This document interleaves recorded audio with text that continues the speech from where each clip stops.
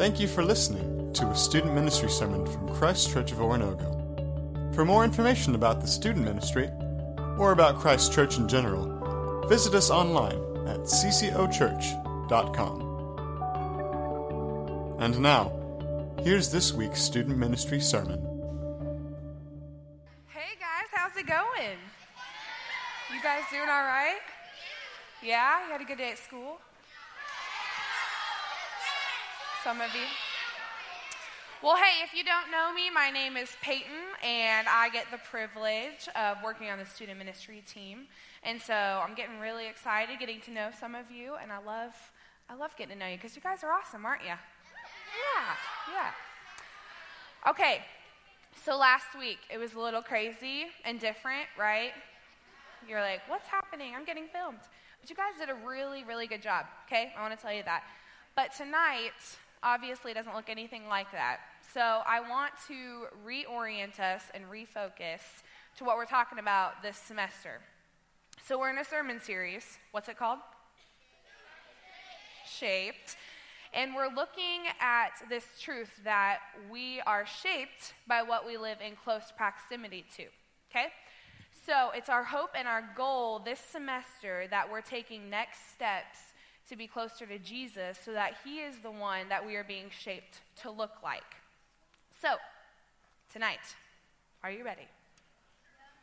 We're going to dig in. It's the first night of the actual fruit of the Spirit. So, tonight we figured out where we were, what our next steps are, and so tonight we start looking at the fruit of the Spirit.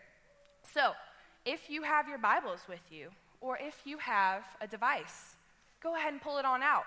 We're going to be in Galatians chapter 5, verses 22 and 23. You've heard this a lot. Okay. It says, but the fruit of the Spirit is love, joy, peace, patience, kindness, goodness, faithfulness, gentleness, self-control. Against such things there is no law. And so this is what we're talking about this semester, all of those different aspects of the fruit of the Spirit. But we're going to go in order, because we like order around here. So we're starting with love tonight. Everyone go, aw, love. Isn't that nice? Hey, I want to know what you guys think love is. I want to hear. What do you think love is? Sadie, yeah.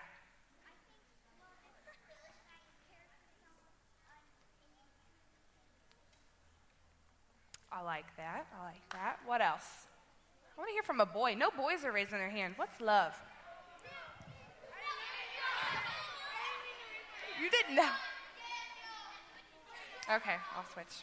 What's love?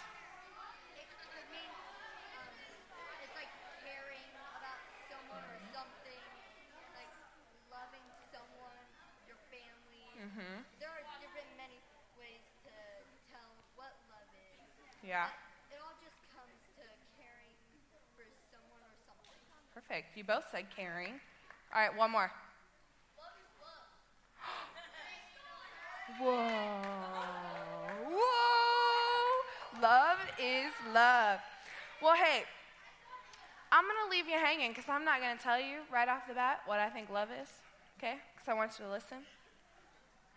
But first, so we're living in Galatians 5, but the other scripture that we're going to be talking about all semester long is John 15. You guys remember talking about this with the vine and the branches?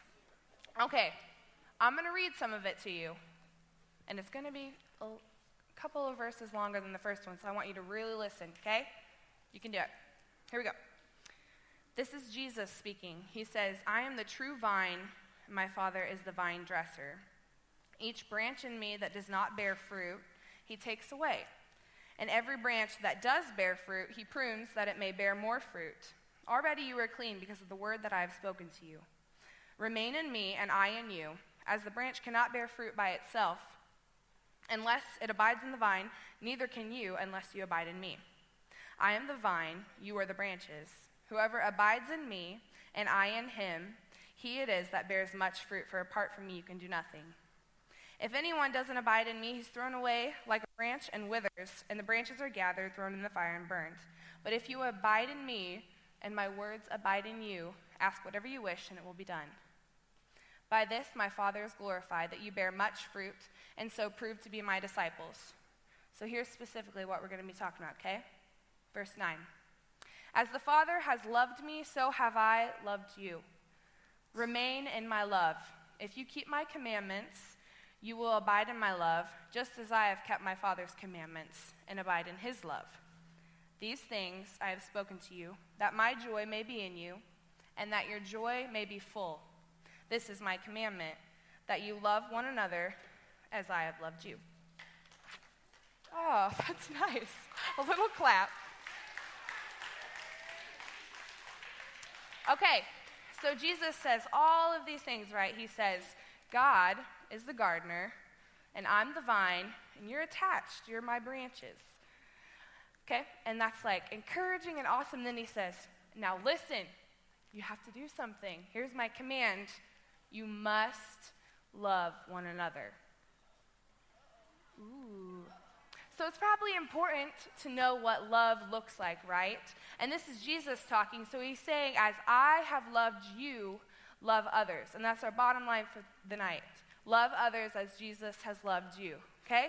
So if you don't hear anything else, hear that tonight, all right? So, cool thing about this love that Jesus is talking about is this isn't, I don't know what you might think of love, maybe a fluffy heart pillow, or like a little kitty and a little puppy playing together, or a mom and a baby, and babies are just so cute, aren't they? Or maybe you think of little chocolate hearts at Valentine's Day for love, right? Do you think this is the love that Jesus is saying here? Give other people chocolate hearts. That's nice, but I don't think so either. So get this, the love that Jesus is saying here is a brotherly love. And not like just sibling brothers, but like your best friend, your comrades, right? Your bros, your squad, whatever word you use for it. This is what he's talking about. It's a deep love. Okay? Deep love. So this is when you would show loyalty to a friend, like I got your back, you got my back. This is sacrificing for your friend and serving them and loving them. Okay, this is the type of love it is. Not all that crazy chocolate and hearts and puppies and moms and babies, even though that's great too. Okay? So, does anyone in here like to bake? Okay, here's what I need you to do right now. I need you to all pretend like you like to bake, and I need you to put your apron on over your head and tie it behind your back. Some of you do not have your apron on, and you are not protected against flour and eggs. I need you to put your apron on. All right, chefs, put your hat on. You are all now bakers. And what we're going to do is we're going to make this recipe for how to love like Jesus, okay? Do you think it's going to be sweet and delicious? I hope so. Okay, all good recipes have ingredients. Ours is going to have 3 tonight, okay? So I need you to remember these 3 ingredients, okay? The first ingredient is humility. Everyone say humility. What's that taste like? The second one, this might be a tongue twister. God eyes. Ew. And the third one, are you ready? Service. Say service. Okay, humility, God eyes, and service. All right, let's talk about our first ingredient. Let's get to know our ingredients. You see, guys, I think if we're going to love like Jesus, our first ingredient has to be humility. Now, big word, might taste bad in our recipe if we don't know what it is. Humility. Think of it this way. It's not saying, I am just absolutely awesome, and you all are not. Like, I'm the bomb.com, and you're like the p.org or something. And that's like vegetable pea. humility isn't that. It's not walking around like, I'm the greatest, I'm the best. But humility is also not, man, I am the P.org. Like, I'm just terrible. Okay? Humility is like that happy medium where you really know, like, I'm good. I'm not the bomb. I'm not the best. I'm not better than everyone. And I'm also not, like, terrible and everyone's better than me. Okay? And love, real love that Jesus has given us is humble. Because there has to be humility in that. Because let's be honest, it's really hard to love somebody if you're like, I'm better than you, but I love you. You can't love someone, right? And if you're like down here and you're like, I'm loving you, but like I just feel like really bad and insecure, you know? Loving people has to take this middle ground of humility where you're seeing eye to eye and you're like, we can actually have this loyal and deep friendship and we can love one another because we are equals. There's not this weird competition going on, okay? So our first ingredient to love like Jesus, our love has to be humble, okay? Second ingredient, the weird one, right? God eyes. Now, I read this in a book. He used this phrase, and I kind of like it because it's kind of weird. But God eyes aren't these like little googly balls, eyeballs that you have everywhere. But I think it would be important if we do reach in our back pockets right now and pull out our glasses, okay? Dust them off. All right, you got them on? You just put on glasses. Pretend with me. You just put on glasses that now allow you to see other people as God sees them. What do they look like? Look around. What do they look like? In order to love others like Jesus has loved us, glasses up here. I want to see your beautiful glasses. In order to love others like Jesus has loved us, we have to have a good and correct vision of them, right? And that goes along with the humility of not looking down on people and not also elevating them to some crazy status, but being able to say, all right, we're both in this together, man. Like, we're both making mistakes, like not doing our math homework on time or whatever, or I'm saying silly stuff to my teachers, but we're in this together. Like, we're in it together, Kira. That's right. We both are people that need Jesus' love, right? So you have your God eyes. So I was a little older than you when this happened a couple years ago. I was in 8th grade. I went with Christ Church. Crazy. I went with them to Memphis, Tennessee. Anybody been to Memphis, Tennessee? Cool. So I went on a mission trip to Memphis, and I saw something that I didn't see a lot around here. I'm from Webb City. And so we're riding in our church van, and I'm looking out, and I kid you not, there's just people everywhere in this part of Memphis, and they're sleeping on the street, and I'm like, what are they doing? Why are there so many of them? And it just was this huge homeless population in the middle of Memphis, and it's not something I saw every day around here. So I was kind of confused, and a couple things went through my head. I'm like, well, why don't they do something about it? Why are they just sitting there? They could be going somewhere getting food or going to work and yada, yada, yada. And it's just all about me, right? I'm thinking, why can't they do something and fix it? And then I start to look as we're seriously driving just block after block after block of people, and I'm like, okay, this is sad. I see people and they're just one person. It's not like families, it's one person. And I start thinking, do they have anyone? Or are they alone here in this? Do they know that they're loved? Does anyone even care that they're here? And so I'm having this weird interaction in my mind of they should do something, or maybe they literally can't and they have no one backing them up. And I was pretty upset about that. But it gets better. Towards the end of the week, we went to this organization that their whole mission and whole goal was to help these people that are stuck in homelessness. And so they invite them in, and they give them dignity by calling them customers and clients instead of the mean words. And they let them buy their own clothes with little coupons they give them. They let them pick out their own food. And they give them counseling and people to talk to that love them and actually sit down with them and say, I see you. I see you.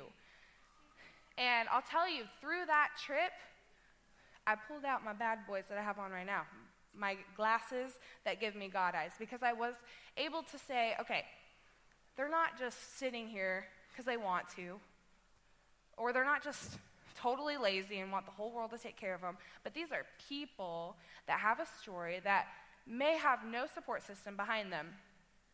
And so I think, before I knew Jesus, I'm sitting here and I'm like lollygagging along in life, and I think to myself, that's probably exactly how God saw me. Like, Peyton, you could get up and try to do something to be a good person, but instead he's like, no. She needs community. She needs love. And so our second ingredient to our recipe has to be God eyes, where we are seeing other people for how God sees them and not mean or too popular to talk to, but we're seeing them as people that God loves and that you are loved, and so you can have conversation and live in relationship with them. Okay? Third ingredient. Are you guys ready? I think you need to get out your whisk for this one. Start whisking in your bowls. It's a nice one, ceramic. All right. Love needs humility, and it needs God eyes. And third, it needs service. Okay? So raise your hand if you would just absolutely love it if your friend group just made you do things for them all the time, they never did anything for you in return. Oh, some of you are such servants already, I feel like. But it would get kind of annoying, right? You'd be like, are we friends? Because I'm constantly helping you pick out the cutest outfit or helping you caption that Instagram photo. None of you should be on Instagram, actually. So to love somebody, there needs to be service. And I love that you guys in your D groups and in your small groups, you get to go and do service projects. Because hopefully this is all flowing together and you're realizing, okay, most of this starts with me first, where I am not just so inward focused about me, but the love that Jesus has given me, I get to extend that to others. And I think service and serving is one of the best ways that we can do that. Because it's no longer I'm just doing all this stuff for myself, but I'm physically expressing that love to someone else. So, another story. I'm in Tampa, Florida, and we're working on this lady's house, and it's super hot, and all I'm doing, I kid you not, for this whole week is scraping a window, scraping the paint off a window. And I'm like, this is so lame. She doesn't even care probably that I'm doing this, and am I really helping her? Yada, yada, yada. And so, scrape the window all week, and then somebody else gets to paint the window. I don't even get to paint it. I go scrape floors. And I'm like, man, this stinks. But another end of the week comes around, and this lady named, don't laugh, her name was Olga. She was German. And she comes, and I kid you not, she noticed every small detail that we did. And she just started tears streaming down her face. And I'm like, oh, it was all worth it. I loved this. I loved getting to spend this hot week, scraping paint. And she's looking, and she's like, wow, the yard looks nice, and you fixed this wall, and everything everyone else is doing. And I don't even care that I scraped windows, but she literally walked over to her window, and this is outside, and she was like, who did this? And it's all week people are doing it. She's like, I have been, and it was a nasty red color, and she goes, I have been wanting to get rid of that color for so long, because it reminded her of something, and I couldn't catch the translation, but we had painted it a light blue, and she was like, this was the color that my mom always used to wear in her earrings when I was back home with her. She's like, and this color reminds me of her. And I was like, ah! So immediately, I was shifted from not caring that I just spent all this week, but she got to remember the love that her mom had for her because I scraped the window. And that's not to point Whoa, Peyton, you're so cool. But that's to say, like, you never know the little things that you do in service that show people God's love. So, to wrap up, I need your help, okay? What's our recipe? To love like Jesus, we need humility, God eyes, and service. Okay, awesome. And so I'll end with this. And I love that you said this earlier. You guys know Hillsong? At the end of one of his albums, or one of the songs, he asks his little son, the main singer does, he says, "What is love?" And he says, "Love is love." And I was like, what? That's silly. That makes no sense. Like, that doesn't help me at all. But let's throw this verse up. 1 John 4:8, if we can. So I'm thinking, love is love. That doesn't help very much. But then I'm like, okay, what is love? Well, in Scripture, it says that you don't know love if you don't know God, because God is love. And so you're mixing your thing up. You're like, love is love. That doesn't help, but that is exactly it. Because Jesus was a humble servant, and because he saw you not as this filthy little crazy thing, but he said, I'm going to come and I'm going to do what I need to do on the cross and in the grave because I love you so much and my Father loves you so much. I'm going to humble myself and do this, and I'm going to serve you in this way. So guys, loving people's hard. But because you are loved, you can go and love. So here's my challenge. Love others as Jesus has loved you.